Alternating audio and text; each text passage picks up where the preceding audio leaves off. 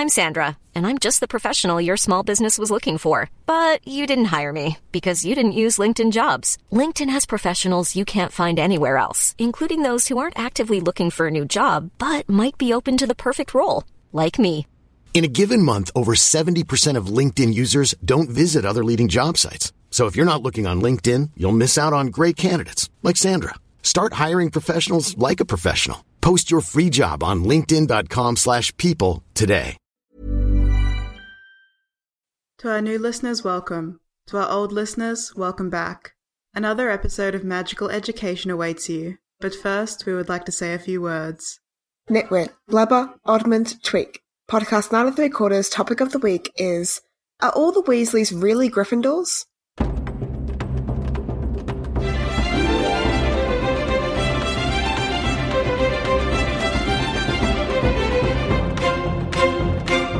Hi listeners, I'm Rhea. And I'm Jem, and this week we'll be talking about if the Weasleys are actually all Gryffindors. I brought up this topic maybe like a month ago with us because I've seen a few hosts circling around on Twitter. I don't go on Tumblr anymore, but I imagine you've seen some things too. Yep. Yeah, just about like the house identities and certain characters that people believe were kind of misrepresented in the books. And so I thought it would be interesting to look at one of the most iconic families in the book, the one that is always quoted as, oh, all the Weasleys have been in Gryffindors for, like, you know, generations, you know. Ron talks about that pressure from, like, the first moment that we meet him. He's like, oh, yeah, I really want to get into Gryffindor because everyone else in my family's in Gryffindor. So I thought it'd be interesting to actually look at, are they all Gryffindors, or is it just more of a case of the Sorting Hat's like, another Weasley, I know exactly what to do with you. And just puts them in Gryffindor. Yeah, actual quote from the movie. Yeah. It definitely seems like that.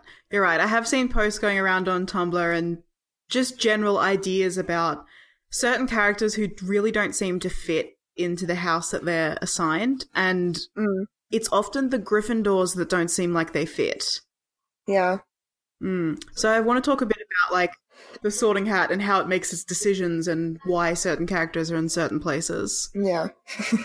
Beyond the fact of just, good guy, put him in Gryffindor, and the rest can go where the fuck they want. You know? Yeah. Bad guys are Slytherin, good guys are Gryffindors, and the rest can go wherever they want. I don't really care. There's, like, Jigglypuff and, I don't know, the other one. Yeah. Coleslaw or whatever it's called. Okay, so I started off with looking up the virtues of Gryffindor, so the ones that are valued by Gryffindor House. Obviously, we've got courage, we've got bravery, and determination. Those three are mentioned over and over again. There's also daring, nerve, chivalry. Some, like, more negatives, I suppose. They can be reckless, short-tempered, self-righteous, arrogant, and I wrote down chaotic as a shorthand for a disregard for the rules, generally. Yeah. Yeah, they have a chaotic energy about them. Yeah, did you have any other traits that you thought might be adding onto Gryffindor House identity? Is there something there about heroism? No, not heroism. I put down chivalry and bravery. Yeah, I feel like because they're books and this is how the story's written, I feel like there's a sense in Gryffindor that, like, we are the heroes of this story and they're the ones who want to be the ones who save the day. Yeah, definitely. I get that. Like, I'm remembering young James on the train when he's, like, brandishing a fake sword and saying, Gryffindor, where dwell the brave of heart. Like, there's a definite heroism theme to Gryffindor House and, like, the expectation that excellent heroic wizards will be produced from Gryffindor House. So, yeah, I can see that. This is going to feed into my theories later, so I just want to establish it now. So I guess my big question is, we know that you can influence the Sorting Hat because Harry asked to not be put in Slytherin. Yeah. Well, we don't know if you can choose your house. You can choose not to go in Slytherin, but does that mean that you can choose to go into Gryffindor? I think in Harry's case, for example, the Hat would have either put him in Slytherin or Gryffindor because there's lots of overlap in Slytherin and Gryffindor traits, and he sort of sensed those sorts of traits in Harry and was like, look, you've got a lot of good Slytherin qualities, but then Harry's like, no, I don't want to go in Slytherin, I don't want to go in Slytherin. So Harry's like, and so the Hat's like, all right, okay, Gryffindor then. That'll suit you just fine as well. Yeah. So I think if it's that sort of expectation behind it. Like, let's say I'm Neville Longbottom and I go up to the stand and I'm like, oh, just put me in Hufflepuff. I don't want anyone to notice me. And the Hat's like, no, sorry, you've got the makings in you of like a really brave, heroic person. You're going in Gryffindor. That would be a Hat stall because it would be a constant argument of like, no, I want to be here. No, I want to be here. No. And the Hat's like, look, I know best. Like, your opinion is taken into account, but sometimes you're just wrong about who you are. That's what I imagine it's like. Yeah. By the way, a hat stall is when it takes longer than 5 minutes for the Hat to decide where you should go. Yeah. That's happened before. I believe Minerva McGonagall was a hat stall between Ravenclaw and Gryffindor before she was eventually sorted into Gryffindor. Same with Hermione. And in Harry's year... No, Harry's year there was actually no hat stalls, but Hermione and Neville both came close. They were like within 30 seconds of being a hat stall, but eventually ended up in Gryffindor. Right, okay. Yeah, I think Hermione was between Ravenclaw and Gryffindor as well, like Minerva McGonagall. Yeah. Ron obviously feels a lot of pressure to be in Gryffindor. Like you said, he's talking about how all of his family's been in Gryffindor, and then the Hat is just like, another Weasley, I know just what to do with you. So, how much of your Hogwarts house is influenced by your internal traits, like who you are, and how much is influenced by, like, external social factors, like who your family is? Yeah. That's my big question. In this case, for once, purebloods are at a disadvantage because they have those reputations because of their magical families coming to Hogwarts for years and years. Whereas some half-bloods and muggleborns would go up as, like, fresh meat, and the Hat's like, oh, okay, let's actually take a closer look, but maybe with more common names, like things like Malfoy and Pruitt and Weasley. It's like, oh, you know, same old, take a quick look. Yeah, they're fine. Just put them in that house. It's all good. Like, yeah. In Draco Malfoy's case, both in the movie and the book, the Hat barely touches his head before it's just like Slytherin. Yeah, that always made me think of like, I wonder if the Hat feels sort of external pressures of like, oh, if I put Draco in, let's say, whatever, I don't know, Hufflepuff, would he get a letter from Lucius Malfoy to the school being like, would the Hat get a letter? Put my son in Slytherin, you oaf, or I'll have you stomped on, or something like that. So maybe that's the sort of external pressure that you were talking about. I don't think the Hat feels those external pressures. I was more thinking like, is Draco radiating pure Slytherin energy? Big snake energy? Or is he walking up to that stool thinking, I'm a Malfoy, I'm gonna be in Slytherin, I wanna be in Slytherin, I'm a Slytherin, put me in Slytherin. And the Hat, like, only has to see his surface thoughts to be like, yep, okay, slam dunk you into the snake house, no need to consider it any more deeply. Yeah, that's probably it. And same with most of the Weasleys. They would go up there being like, I gotta be in Gryffindor, like, I really want to be in Gryffindor, that's where I belong. And because the Hat's like, oh, another Weasley, surface thoughts, Gryffindor, yep, off you go. You're right. I think the purebloods are at a disadvantage because they have an idea of what the Hogwarts houses are and what they represent and who they want to be when they're at Hogwarts. So they've got an idea of where they should go before they go and put the Hat on. So the Hat feels like it doesn't really need to look deeply into their mind and really consider it, and it just chucks them somewhere. Nice. Interesting. Yeah. The other big thing that goes around on Tumblr in terms of the house identity and the Sorting Hat is a theory that was put forth by Claude the Cat, a Tumblr user. I don't know if I'm saying their name correctly, but whatever.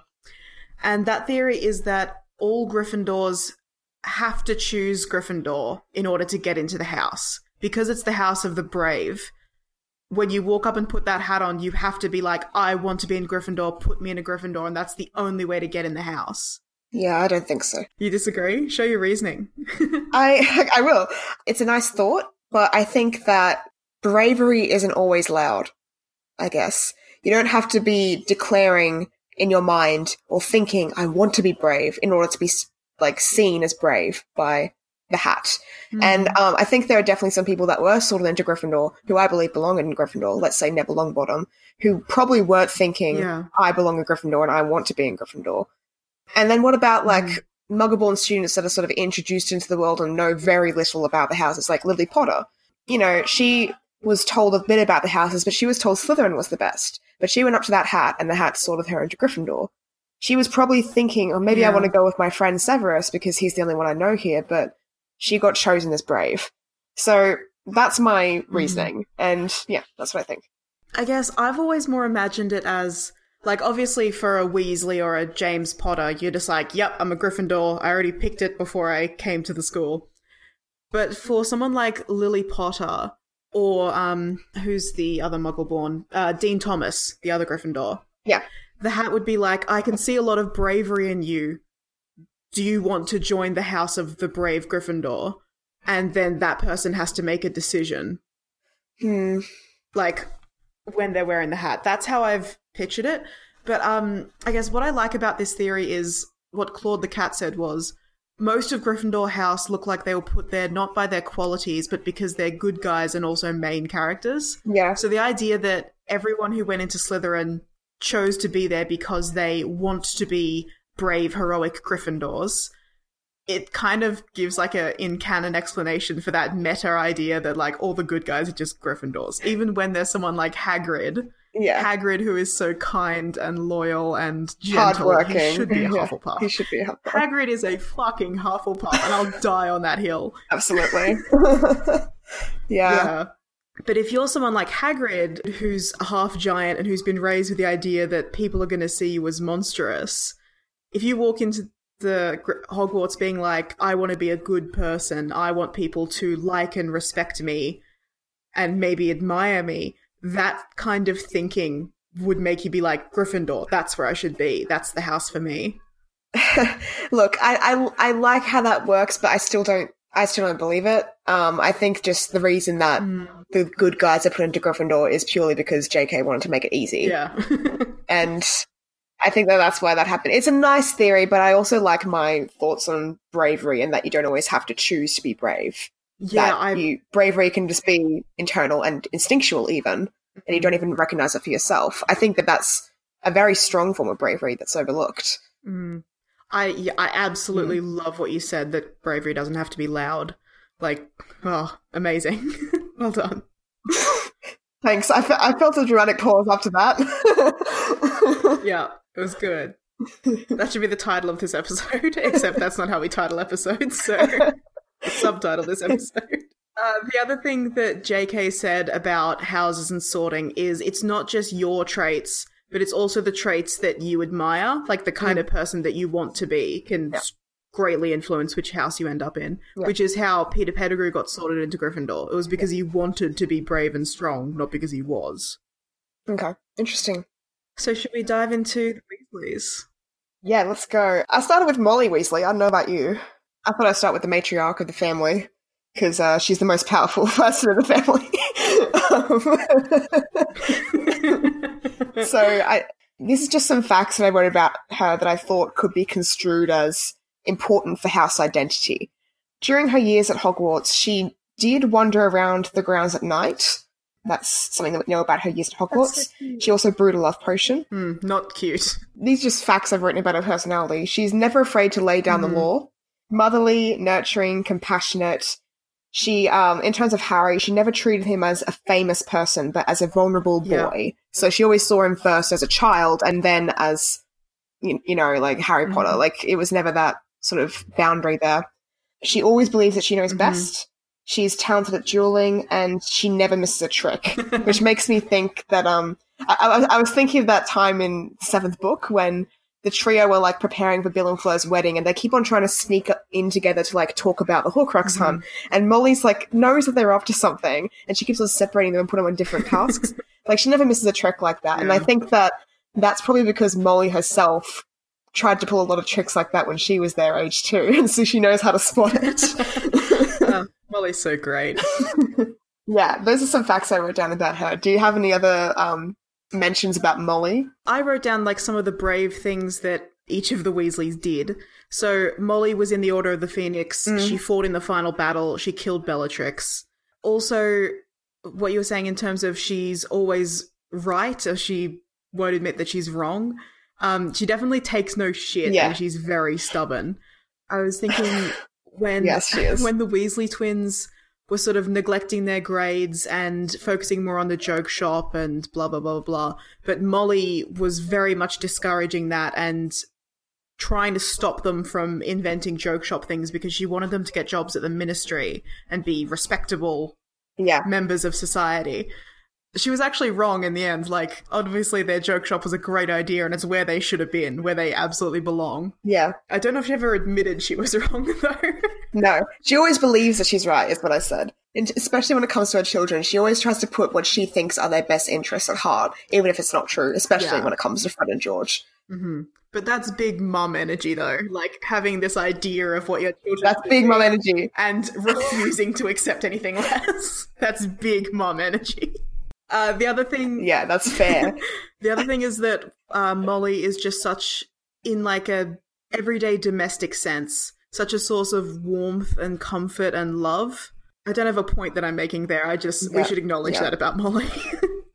Yeah, she's so full of attentiveness and compassion for the people around her and the people that she cares for deeply. And not just necessarily her family and her children, but people that she adopts into her family, like Harry. People in the Order, like Tonks and Remus. She has such a genuine concern for others' well-being. Even if she can be a bit standoffish at first, like with Fleur. She eventually accepts Fleur into her family too, and part of her circle of warmth, I guess you could say. So she's very loving.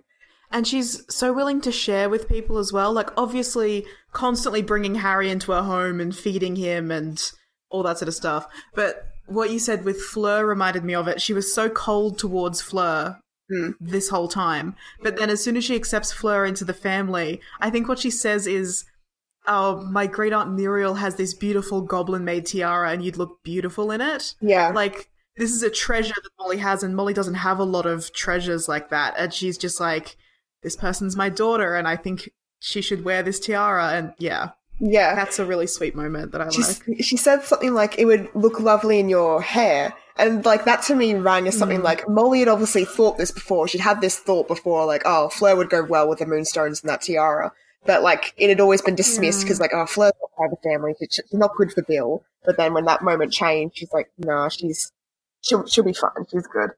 I wonder if that's something that... This is just pure headcanon at this point, but what if Molly wanted to wear the tiara at her wedding, but Muriel wouldn't give it to her because she was like, those moonstones would look terrible, they'll clash with your hair? Aww. Like, what if Molly is notable in the Pruitt family because she's got this red hair, but that's a Weasley trait, obviously. Yeah, who knows? That's completely unrelated to what we're talking about, but I just had the thought and I had to share it. Yeah. So, what do you think about Molly? What house do you think she belongs in? Such a Gryffindor. I really don't think that, like, you could maybe make a case for Hufflepuff. Yeah. But Gryffindor, I don't see any argument there. Yeah, me too. I wrote down Gryffindor and then I had like a small brackets, maybe Hufflepuff, but I think she's more Gryffindor than Hufflepuff. She's got more of a fierceness and a stubbornness and a protectiveness rather than hardworking, loyal. Although she is loving and loyal and compassionate, her strong features are her strength and courage. So hardworking. Yeah. Yeah. Her strongest, most dominant features are her strength and passion and anger and fieriness, but also like her resoluteness. Yeah. And I think it's important to note too that she's not a Weasley. She wasn't born a Weasley. So the fact that she was sorted into Gryffindor isn't just another Weasley sort of thing. Yeah. She was chosen for Gryffindor as a Pruitt. So should we go on to Arthur Weasley? Yes. What do you want to say about Arthur? Okay, brave moments for Arthur. He was also in the Order of the Phoenix. He also fought in the final battle. By the way, every single member of the Weasley family fought in the final battle, so I'm going to mention that for all of them. That's a Weasley trait. Yeah, fighting in the final battle. I also had that he got into a physical fight with Lucius Malfoy. Excellent. In the second book, because I took special note of any time that someone got into a physical fight, because I love the idea of wizards just being like, fuck wands, I'm going to punch you in the face. Yeah, that's very Gryffindor. That's such a Gryffindor trait. Yeah. And he was also attacked by Nagini, which is truly horrible, but then... like days later, was smiling and laughing and being like, haha, whatever. And he just moved on with his life. Yeah, put on such a brave face for his children. Yeah. That's the kind of quiet bravery that you were talking about, like getting over a huge traumatic event like that. I have some other facts here about Arthur. He's a staunch believer in equality for all. And that's like wizards, witches, muggles. I also have that he walked around at night after hours while he was at school. Mm-hmm. He pushed the limits of the law with the Flying Ford Anglia and several other, like, muggle, magical devices that he has at his home, but he didn't push the limits of the law technically because he wrote the laws to have a loophole. So that's an interesting little quirk with him. See, what I like about that is pushing the limits of the law and being like, technically I'm not breaking them. That's a Gryffindor trait. But writing the laws so that you can do whatever you want without getting arrested, that's a Slytherin trait. That is. Like, I wrote down about the punch up in the bookshop with Lucius Malfoy. Yeah. I wrote down just in terms of stuff, like general personality stuff. He's very paternal, caring, and familial. He has strong ideas of family and what it means to be a good family unit. Like when they were leaving for the World Cup from the Dursley house and the Dursleys didn't even say goodbye to Harry. Arthur got very upset with that. He was like, he's about to leave and you're not even going to say goodbye to him. And like he's trying to teach them about like manners and empathy. Oh, he's such a good man. I love Arthur. I know. I love everyone in Harry Potter. So good. Arthur Weasley is also unceasingly curious and delighted by what he does not understand, which I think that to me speaks like a Ravenclaw trait. Because to find something that you don't quite understand, like another world so beyond what you live in, and not be repulsed by it or frightened by it or ignore it, but to be delighted by it and to want to learn more about it, that's very Ravenclaw to me. Yes. Oh, yeah. It so is. And that's a huge part of his personality, yeah. I've seen so many people being like, oh, Arthur's curiosity and his fascination with the Muggle world and his desire to take things apart and see how they work and all that sort of stuff. That's such a great example of a Ravenclaw trait, because Ravenclaws have this idea that, like, it's the bookish, academic, smart thing. But I like the Ravenclaw traits that are more like the Luna Lovegood traits, where you're a bit quirky and eccentric and intelligent in a way that's not necessarily down on paper, getting good grades in school kind of thing. Yeah. And he has such a wisdom about the world. Like, he often comes out with really good quotes, like, never trust anything if you can't see where it keeps its brain. And he's, like, talking about muggle baiting. Like, it may seem like a joke, but it comes from a very deep, dark side of wizard culture and all this sort of stuff. And he's got such, wise and caring worldviews. And for me, I was sort of, like, even split for me between Gryffindor and Ravenclaw, because I couldn't really pick him as either one. I just want to say that, like, dispensing that kind of wisdom about, like, this might seem like a funny joke, but it actually comes from, like, your own bigotry. That's big dad energy. Big dad energy, yes. Yes. The thing that I want to say about whether he's a Ravenclaw or not is, like I was saying, a lot of people argue that his love of Muggle stuff is a Ravenclaw trait. But I want to draw attention to the way that for his entire career at the Ministry of Magic, he was such a vocal supporter of Muggle rights that it kind of ruined his career.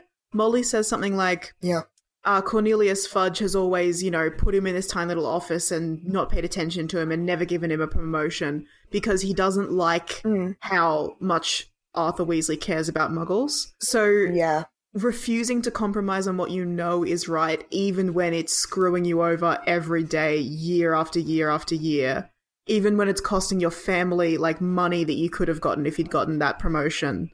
That's Gryffindor to me. That's sort of that quiet bravery that you're talking about again. Yeah, I like that, actually, because you're right. Like, the curiosity in itself could be deemed as a Ravenclaw trait, but the way that he, let's say, exercises his curiosity and his passion for Muggle stuff is in a brave way. It's in a way of, like, standing up for the people who are marginalized against in your society. So that's a very courageous move. Yeah. So yeah, I'd say that his main impetus towards that is not just curiosity, it's courage.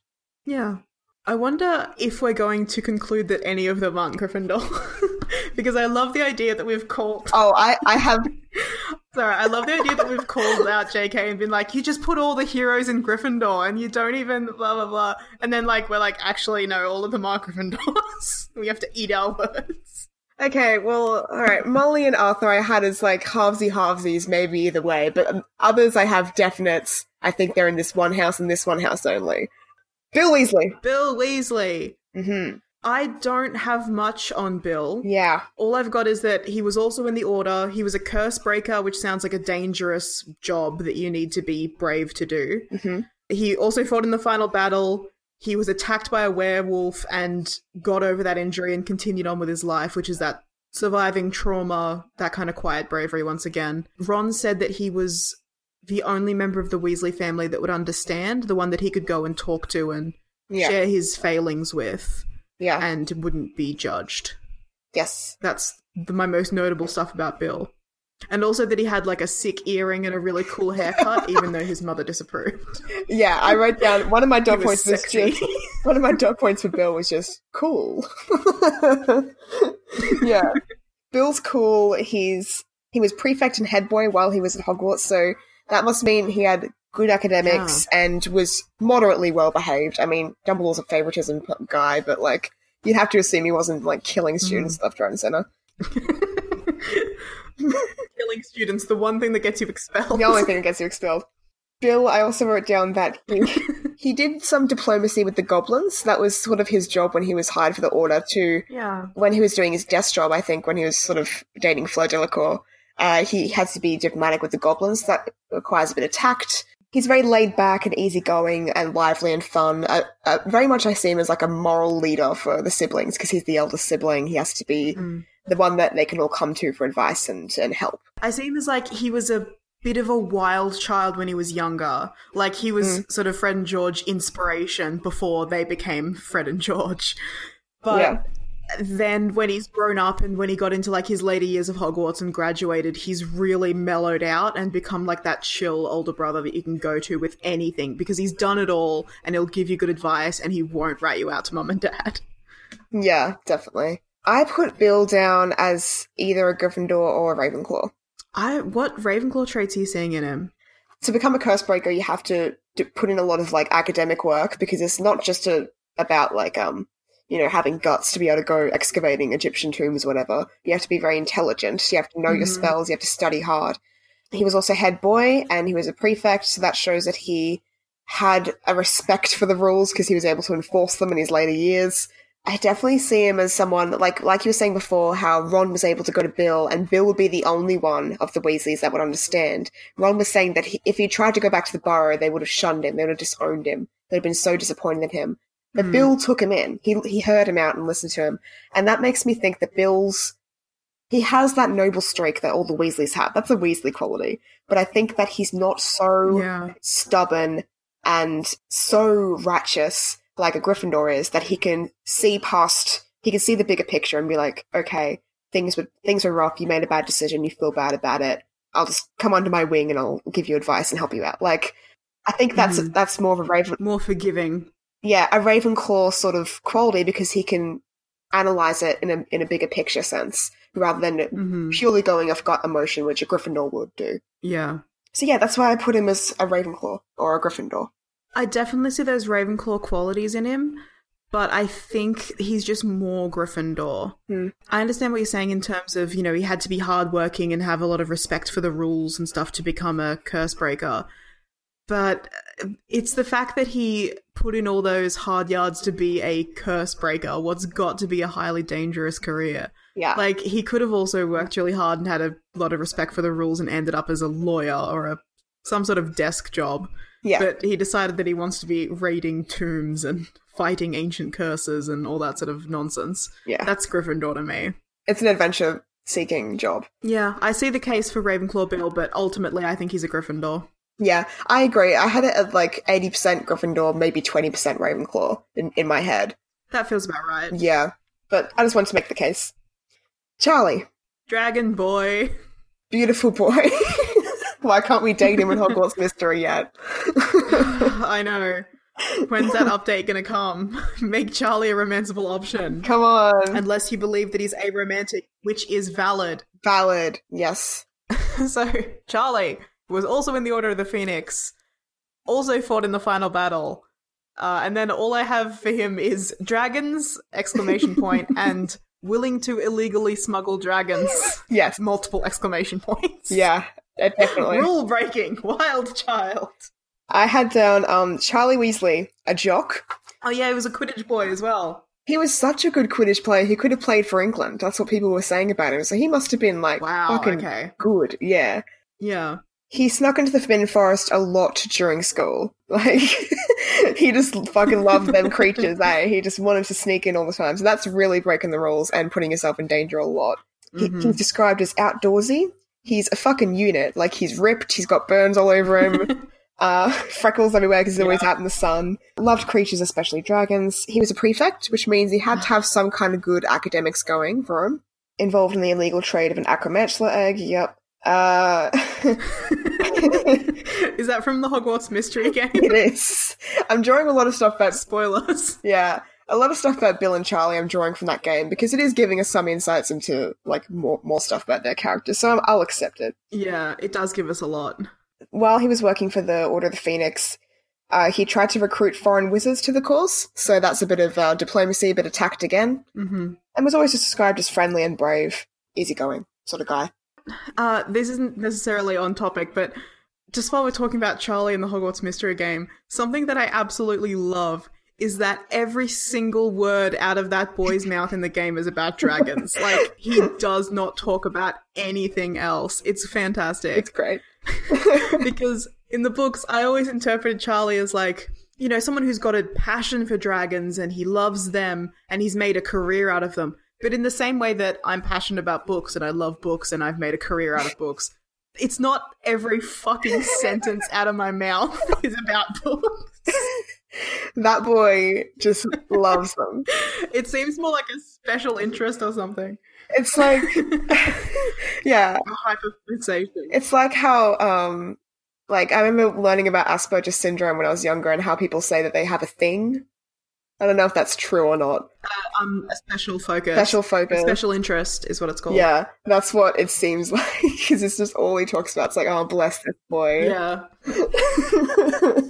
Which is great, because dragons are good, and please tell me everything about them constantly. I know. They're like, honestly, I would want to be a dragon trainer too if I lived in the Harry Potter universe. Sounds awesome. I wouldn't, because they're big and scary, and I don't want to get covered in burns. It just seems like a hassle. Maybe a dragonologist. Someone who just studies dragons, knows all about them. More of a desk job about dragons. That's more my speed. Yeah. Nice. So yeah, anyway, I put him in Gryffindor. I had maybe Hufflepuff, but nah, Gryffindor. He's a Gryffindor boy. I don't see any other house. He's Gryffindor to his core.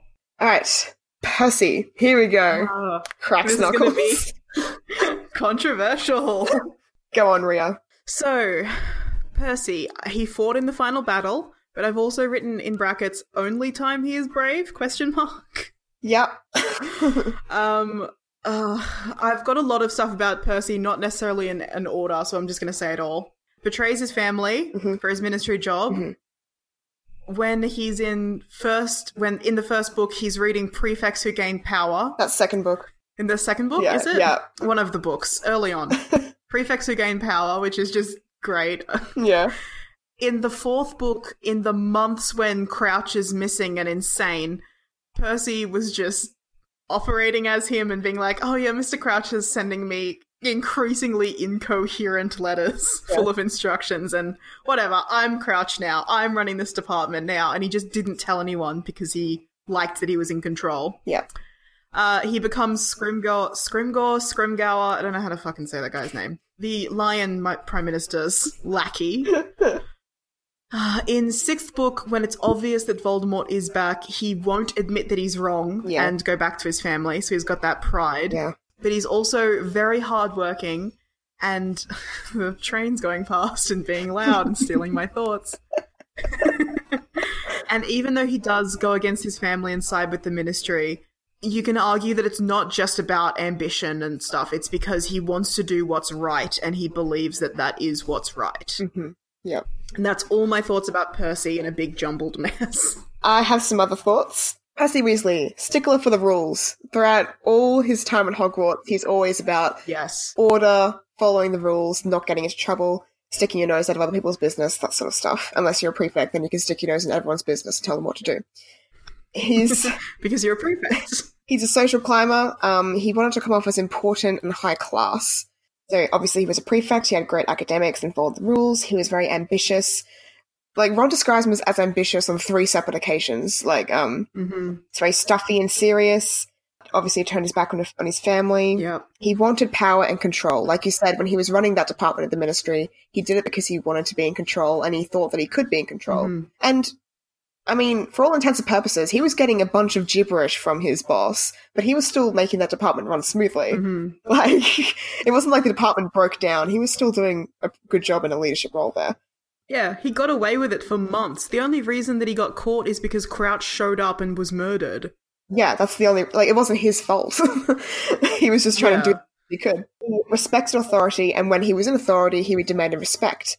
He was pompous, sophisticated, highly opinionated, and wanted people to know his thoughts on matters at all times. So it wasn't just that he had strong opinions. He voiced them continually. But he did have a humour streak. But it was well hidden. Like, it was often, like, if it would be socially inappropriate to make a joke, he wouldn't do it. Yeah. I have assigned him as Slytherin. Yes. Okay. Yeah. So, before we started recording this episode, I said to you, Jem, that I spent half an hour searching my friggin' Tumblr blog, combing through it, looking for this one post about Slytherin Percy. I want to talk about this because it took me so long to find it. Hey, I'm not wasting that time. So... One of the things that made me really want to do this episode is this post that I saw about what if Percy was in Slytherin? It seems like he's the perfect Slytherin. And it talks about how he's reading Prefects Who Gain Power and blah, blah, blah.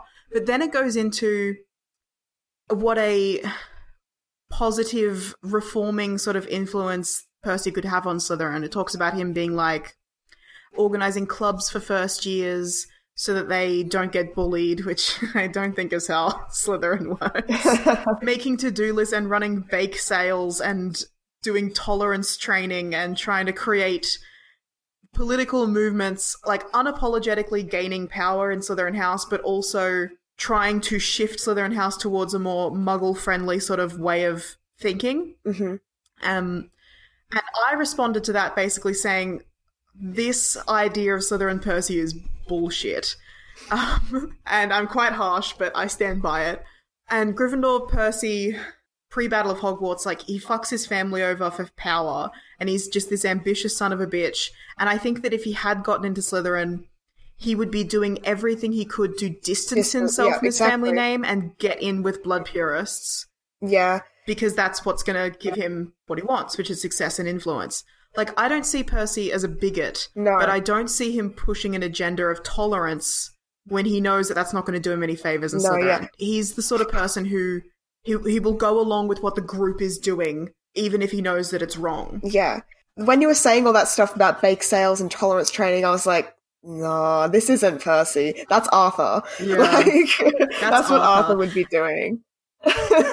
And it made me think of something in 5th book, which I'm only just now remembering as I speak, when Harry's like, oh, Percy fucked off? What happened there? And Ron's like, he had this massive screaming match with Dad, and he was talking about how, like, Dad's never gotten anywhere at the Ministry, and his whole pro-Muggle thing has always held him back, and Percy's so ashamed to be from this poor family that's never going to get anywhere. Yeah. I'm paraphrasing, but I'm pretty sure that happens, right? I'm not misremembering that. Yeah. I just read the book. It's basically along those lines, yeah. Yeah, so that's my take on Percy. And somebody else responded to that post saying that I'm too harsh on him and the entire fandom's too harsh on him. Percy Weasley, like, always does his best and deserves more forgivingness. And what they're basically saying is that he doesn't fuck over his family for power. What he does is he turns his back on his family and puts his faith in the Ministry because he doesn't know Harry, he doesn't trust Harry, but he trusts the system and he believes that what the Ministry is doing is what's right. Mm-hmm. And we actually have no evidence that Percy has ever compromised on his own moral compass because we don't really know that he's ever done anything that he believes is wrong. Maybe he just believes that he was right the entire time. Yeah, just basically saying that we don't know that he's ever compromised his morals for personal ambition, which, like, I'm not jumping on the defend Percy train, but I felt like I should say that because that person's right. Yeah, I agree. I should be fair to Percy. Like, look, I think Percy, like I said before, he's a social climber. He just wanted to be respected and seen as important and, like, a leader and a sophisticated part of the wizarding unit of society in the Ministry. And so if Ministry superiors, like the Minister of Magic himself, is saying Voldemort hasn't returned, it's all a bunch of hogwash, it's just trying to derail our control over Wizarding Society, then I think that idea would speak to Percy. It's a matter of it's a matter of two voices against the whole world. And I think Percy would apply his logical brain to be like, look, there's no evidence that Voldemort's back, and why poke holes in the system when the system works perfectly? And he really admires the system, and the people that he admires are saying these things. So I think he just really wanted to impress them and to show that he was worthy and to prove himself. And so, look, I think maybe, when 6th year obviously happened and Voldemort was returned, it was a matter of pride. It was a matter of he couldn't stand the fact that he'd been wrong, and he'd been so wrong that he'd turned his back on his family and really hurt them. He knew he'd hurt them. Yeah. So he knew that he had to prove himself to them in a way, because it's like, oh, I've really fucked over my family and I was in the wrong, but I can't show weakness because that would be more disappointing. So I might as well just try and keep a level head, show that that I'm doing okay and that I can still be powerful and strong and that they won't be disappointed in me. Like, that makes sense to me. Yeah. I can see that he'd be thinking like that. And he also, in 6th book, because in 5th book, he's just sort of working at the Ministry and he's a bit in disgrace because he fucked up with Mr. Crouch. Yeah. But in the 6th book, he gets promoted to, I think, Junior Undersecretary to the Minister, and all of a sudden he's in with the Minister of Magic. Yeah. You can see why he wasn't like, oh, even though I was wrong. He doesn't go crawling back to his family for forgiveness. He's like, I'm on this path now, and even though I was wrong, I got to stick with what I did, and I've got to be in the Ministry. I really saw it as, like, he was fucking over his family and what he did was wrong and unforgivable. But I guess he wasn't choosing between his family and, like, the power and recognition he gets at the Ministry. He was choosing between the government, which he views as being reliable and strong and knowledgeable, and the word of a possibly mentally ill child who his family loves but he doesn't really know or get along with. Yeah. Like, you can see why he did think that the government was right. Yeah. I think he actually says as much to Ron in a letter where he's like, I know you're very fond of Harry, but he's kind of delusional, and maybe you should distance yourself from him. Yeah. So, in conclusion, Percy was a Slytherin, no doubt about it, in my head. Like, yeah. It's all there. Yeah, he was definitely a Slytherin. I think he chose to be in Gryffindor, or he influenced the hat in order to end up in Gryffindor because he wanted to live up to what Bill and Charlie and, you know, his parents' expectations of him by following the path they'd set down to Gryffindor house, prefect, head boy, blah, blah, blah. Somehow I've turned this into, like, the moral defense of Percy rather than is Percy a Gryffindor or a Slytherin? And also, Percy wouldn't want to be in Slytherin because Slytherins do nothing but produce dark wizards. I'm reading from Pottermore. Like, that's basically the stigma around Slytherin, and that wouldn't look good if you want to get into the Ministry, would it, Percy?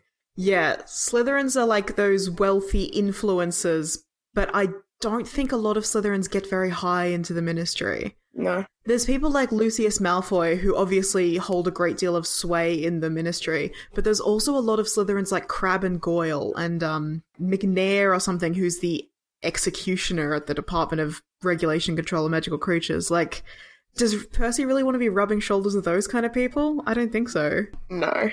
Anyway, let's not talk about Slytherin. That's a whole other episode, which I have some thoughts on. Capital T, capital O. Big opinions. Let's move on to Fred and George. Fred and George. Have you looked at them separately or together? My first point that I've written here is Fred is slightly more present in the books than George, usually being the first to act out of the two, more outspoken than his brother. But let's face it, in terms of core personality, the twins are basically the same person, a package deal, if you will. So I'd put them into one category because, sure, one's a bit more outspoken, but they're the same person. Like, yeah, Fred's a bit more outspoken. George is a bit more caring, I guess. Slightly less reckless than his brother, but whatever. They're basically the same. Okay, so Fred and George. I've got a question mark over whether they're in the Order of the Phoenix, because they wanted to be in the Order before they left school, but then after they left school, do we ever get confirmation that they're actually members? I don't know. I mean, they're part of the Seven Potter plan. So that would indicate to me that they are in the Order. Yeah. But I don't know how much, like, they can do because they're running a business, so they can't exactly be committing espionage. They're too busy running a business. But, a bunch of the members of the Order of the Phoenix are also, working at the Ministry, but I suppose that helps with the spying. Yeah. Anyway, may or may not have been in the Order. Yeah. They were definitely in the DA. They were part of the Seven Potters plan. They were running Potter Watch, which was obviously, if the Death Eaters had found out about that and pinned it on them, that would have been it. They would have been tortured to death. Yeah, absolutely. They got into a physical fight with Malfoy and the other Slytherins at a Quidditch match, which I love. Yep.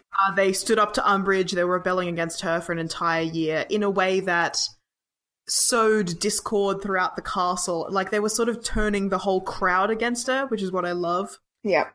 And then the other stuff that I've got for them isn't pro-Gryffindor stuff, so I might let you talk a bit and then we'll go into some of their other traits. Okay. I had down that they're pranksters, always dropping witty comments and making fun of people. They're joke boys. That's their main personality trait. Yeah, tricksters. Tricksters is a good word because a lot of the time their jokes, both practical and otherwise, would come from a genuine place of dislike for the victim as a form of just desserts or bringing them down a peg. Sometimes just plain prejudice. Yep. Yeah. They're definitely tricksters. Like what they did to Dudley. Yes. And what they did to Percy. Yeah, when they made Dudley's tongue grow out of his mouth and he couldn't breathe and it was all a panic. And that's what made Arthur say that thing about, muggle baiting comes from hating muggles. And they're like, we don't hate muggles, we hate Dudley because he's a cunt. Yeah. Yeah, that came from a place of cruelty and wanting to exact, not vengeance. Just desserts. That's what tricksters do in mythology, by the way. So, in terms of, Percy, they would constantly be trying to bring him down a peg and to make him not act so pompous, changing his prefect badge so it said Pinhead and... Big head boy. Yeah, sending him dung to his office and just dropping it in his in-tray and stuff like that. And then I wrote down as well... That's pretty cruel. What they did to Montague, the Slytherin, who we don't know what Montague did, but they shoved him in a vanishing cabinet, which nearly killed him, according to Draco. So, yikes.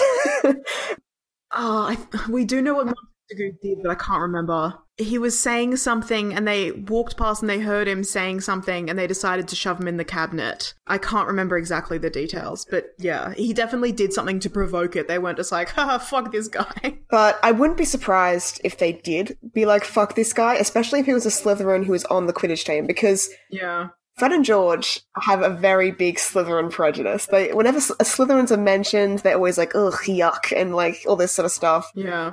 Yeah, it's annoying. I get it. Alright, Slytherins are bad. Mm-hmm. They're very vocally anti-Slytherin. And that's funny because I pin them as Slytherins myself. Yeah, I see a lot of Slytherin traits in them. I also see a couple of Ravenclaw traits. Interesting. Yeah. Yeah. So I've got that they're clever and they're creative and that they invent all of this stuff for their joke shop. And apparently, I think in the Ravenclaw Pottermore letter, it says that most inventors/innovators in the wizarding world are Ravenclaws. Yeah. So that's a Ravenclaw trait, definitely. Yeah. But then also, their ambition to be these rich business owners and have this joke shop and blah, blah, blah, blah, blah, that's Slytherin. Yeah. The reason why they're doing the joke shop thing is because they want to get money. They want to be successful and have money. Mm-hmm. That's their ambition talking. And they work hard. They work their asses off to achieve that ambition, putting themselves and others at risk to do so. So that to me is a Slytherin trait. Yeah. And like you said, their cruelty, their idea of dealing out this just desserts, that speaks to me of Slytherin. Definitely. They're not just willing to bend the rules, they're willing to outright break the rules or think that rules don't apply to them. Yeah. I think more so than the average Slytherin. Fred and George are like, nah, rules, nothing. They don't matter to us. They do have a cunning side to them as well. Yeah. I'm thinking of in the fourth book where they gambled all their gold away to Ludo Bagman and then he screwed them over by giving them leprechaun gold. Mm-hmm. And they spent a year very carefully planning, first of all, how to try and get their money back from him, and then blackmailing him, and then I can't remember what they decided to do after that, but I think they were like, we're going to get him, but then he obviously ran away and blah, blah, blah, blah, blah, and they were just like, oh, whatever, we can't pursue this anymore. Yeah. But yeah, two, teenagers who are threatening blackmailing a ministry official, that's Slytherin to me. That's big Slytherin energy. Yeah, it could also be construed as Gryffindor energy, though, because Gryffindors are stubborn, lack of regard for the rules, reckless. So that could be perceived as Gryffindor. But there's a lot of overlap between Slytherin and Gryffindor. And to me, the twins just seem to be more on that Slytherin end of the spectrum because of things like I think so as well. their fierce ambition, and because, yes, they have a bit of a cruel streak. They feel like they can dole out justice because they're above the law. Yeah. I feel like Gryffindors tend to go more for the direct confrontation. Yes. Whereas Slytherins would tend to go more for the blackmailing you option. Yeah. So I see it in the way that they fought Umbridge as well. Yeah. Where, like, a Gryffindor option would have been more like, I don't know, challenging Umbridge somehow, like directly and outright. To a duel. Yeah, or something. Not to a duel, because that wouldn't work, but like setting up the DA was a direct challenge to Umbridge, even though they were hiding it. Yeah. Like they did that as a big fuck you to her. Whereas like putting down a swamp in a corridor so that it ruins everyone's day and makes things hard and embarrasses her, that's more underhand and sneaky. It's not a direct threat, but it is a challenge to her. That's more Slytherin. And that's the sort of thing that they did. And also the whole escape with the fireworks and the brooms. They, like, a Gryffindor might do that sort of confrontation, but then they would take a punishment as well. Gryffindors stick around for the punishment. Slytherin, they're fucked off. They're like, nah, I'm too slippery for you. Bye. And they just gone. No punishment. So I think that was a Slytherin move too. Expel us, we'll leave. Yeah. Also, it was their plan to switch Ron with the ghoul in the 7th book and claim that he was sick. Yeah. I just like that. That's such a good plan that only they would think of. Yeah, so I see that there can be overlap with them into Gryffindor, but predominantly I think they're both Slytherins. Yeah, I think they're Slytherins. I think the only thing that's stopping them from being in Slytherin house is coming from the Weasley family, all the Gryffindors. Yeah. Like, neither of them would have chosen to go into Slytherin. Oh no, because they both hate Slytherin. They're very anti-Slytherin. Alright, Ronnie boy. Ronnie, Ickle Ronniekins. Ickle Ronniekins. Gryffindor. I just wrote down Gryffindor. Like, he didn't consider any other houses. He's brave, he's loyal to his friends, he's got the humour streak. He wanted recognition and glory like a Gryffindor. Very passionate. To me, Ron is one of the most archetypal Gryffindors around. I think so. I've seen people say that Ron's not very brave. That's bullshit. Ron, like, he goes on so many adventures. Where's the receipts? Yeah. He faces the Acromantulas at age 12 when he was petrified. Like, I know that's played for laughs in the movie, but because he's standing there, like, nearly paralyzed with fear, they're like, oh, he's not brave. Fuck you. That is bravery. That's so brave. That's so brave. He sacrificed himself. Yes. He sacrificed himself at age 11. Acromantulas in year 2. In year 3, he puts himself between Harry and a mass murderer. In year 4... If you want to kill Harry, you'll have to kill us too. Age 13. Going down into the Chamber of Secrets. God. Absolutely. He's a brave boy. He fought in the final battle. He fought in the Battle of the Ministry. The Horcrux hunt. People talk about, you know, like, he turned on Harry and Hermione. He abandoned them during the Horcrux hunt. Yeah. Those are some of his worst moments. Those are some of his insecurities really doing a number on him. Newsflash, Gryffindors can be insecure and make mistakes as well. It's not just a trait of other houses. I see people arguing that somehow puts him in Hufflepuff, but like Hufflepuffs are loyal to their friends, so... Yeah, exactly. What's your logic there? Like if Harry... They're wrong. If Ron abandons Harry and Hermione, that somehow makes him a Hufflepuff? What the fuck are you talking about? They're wrong. They're just wrong. Oh, also he also got in physical fights with Malfoy. Oh yeah, punch-ups on several occasions. He's been having to be stopped from punching someone or like just throwing his wand aside and kicking someone. Like he's a Gryffindor boy. He is. And finally, Ginny. Woohoo! I love her. She's another one that I think she's just Gryffindor through and through. I don't actually see any traits other than Gryffindor in Ginny. Ginny is another archetypal Gryffindor, maybe even more loudly Gryffindor than Ron is, in my opinion. I think she's the most Gryffindor of anyone other than possibly Molly. Yeah, to be honest, she's definitely Molly's daughter. She's forceful, energetic, strong-willed, speaks for herself. Do no harm but take no shit is her life motto. Yes. Not afraid to stand up to anybody. Underline anybody, because she stands up for herself and others all the time. Mm-hmm. She even stands up to Harry when he's in one of his rages in 5th book. Yeah. And that's notable because even Hermione and Ron, who Harry's best and closest friends, would be afraid of him when Harry would get into a rage and a screaming, shouting match. Mm-hmm. But Ginny would just fucking shout right back at him, like, how dare you? Get over yourself. Like, she did not give a shit. Oh, she's so good. Quick-witted, funny. Oh, Book Ginny is so good. Oh, Book Ginny is... The movies robbed us. They did. Like, if I could be friends with any of the characters in Harry Potter, it'd be Book Ginny, without a doubt. Amazing. Great choice. Always makes others laugh. Yeah. Scrappy. Really good at lying. So she has that, like, rebellious streak to her where she just lies to people's face and gets away with it because she seems like an innocent young girl. She steals her brother's brooms and practices Quidditch. She's fierce, she's brave. She was in the DA. She fought in the final battle, in the Battle of the Ministry. Mm-hmm. She stops people from bullying Luna, so stands up for what's right. Yep. And I've also written down anything's possible if you've got enough nerve, which is so good. And the fact that she's a trauma survivor from age 11, had to deal with all that shit that happened during Chamber of Secrets, and she just fucking bounced back and lived with it, moved on, kept her going. She's the best. I love her. Oh, and was also able to turn that into like a healing moment with Harry in 5th book. Yeah. Where she's like, oh, if you think you're possessed by Voldemort, why don't you come talk to me, bitch? Because I was, and I'm still here, so fuck you. Actual quote. I think that's what she said to it. Definitely what she said. So in conclusion, all of the Weasleys except Percy, Fred and George were Gryffindors, and those were Slytherins. Yeah. You could throw around some debate about Bill and Molly and Arthur, but you know what? Those three, Percy, Fred and George, were definitely not Gryffindors, and I will die on that hill. But it is interesting how many traits from other houses the other members of the family have. Like, you can make such a solid case for Ravenclaw with Arthur. Yeah, definitely. And even with Molly, you could make a solid case for Hufflepuff just because of her pure compassion and love for other people. Yeah, and nurturing. And her hard-working nature. Mm-hmm. Yeah, ultimately, I believe they're both Gryffindors at heart. So my question is, I guess my final closing question is, if we have decided, and we have decided, that 3 of the Weasleys were not Gryffindors, then why do you think that they are in the books? Like, besides the whole, oh, another Weasley thing, do you think, what was JK trying to tell us?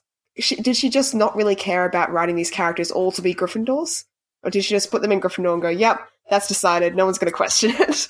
She could have tried to make them more Gryffindor with their traits, but she didn't. They're very distinctly these people. It's not like they flip and flop from book to book. On a more meta level, I truly think that JK was just like, all of the heroes of the story are in Gryffindor House, and that's the way it is. Yeah. Because we know that JK values bravery, and she thinks that's the best trait that somebody can have. So she's like, all of my good guys, all my heroes, they all are bravery, they're defined by their bravery, and they're in Gryffindor House. Mm-hmm. I don't think much more thought went into it than that. If she then wrote, like, Fred and George to have this cunning, vicious side to them, and this cleverness that doesn't really match up with the idea of what a Gryffindor should be. Like, whatever, Hermione's like that as well. Hermione, you can make such a case for Ravenclaw or Slytherin. Yeah, I think it's interesting, because, like, there is definitely that tone to the books of all the good guys are in Gryffindor, and all the bad guys are in Slytherin. But then we have just a mess of other characters that are definitely heroes, like Tonks. Undoubtedly, she's described as a hero.